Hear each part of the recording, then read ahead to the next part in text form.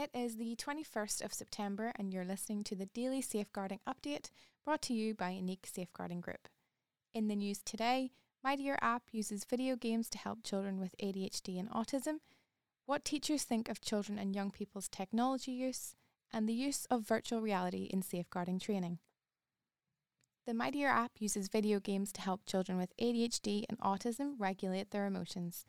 Created by the researchers at Harvard Medical School and Boston's Children's Hospital, the My Dear app has helped children with ADHD and autism regulate their emotions.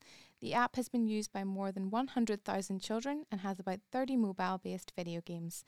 A social worker at My Dear said the tool has proven effective in conjunction with therapy for children with ADHD or autism as part of learning self-soothing activities. For more on this, please go to the JS online website. What teachers think of children and young people's technology use.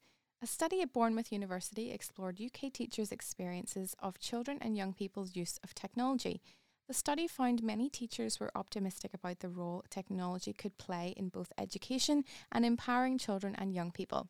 However, some teachers also expressed concern about how technology affected children and young people's offline social skills. For more on this study, please go to the Yahoo News website. Pioneering the use of virtual reality in safeguarding training. Dartford and Gravesham NHS Trust have pioneered the use of virtual reality in safeguarding training after concerns about safeguarding during clinical practice. While staff were able to consider risks to the presenting patient, they did not appear to look at the wider picture and safeguard other vulnerable members of the family. The safeguarding training with VR allowed participants to experience various scenarios, enabling them to think beyond the presenting patient and consider a more holistic approach to safeguarding.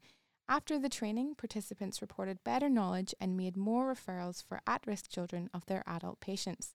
For more on this, visit the Nursing Times website.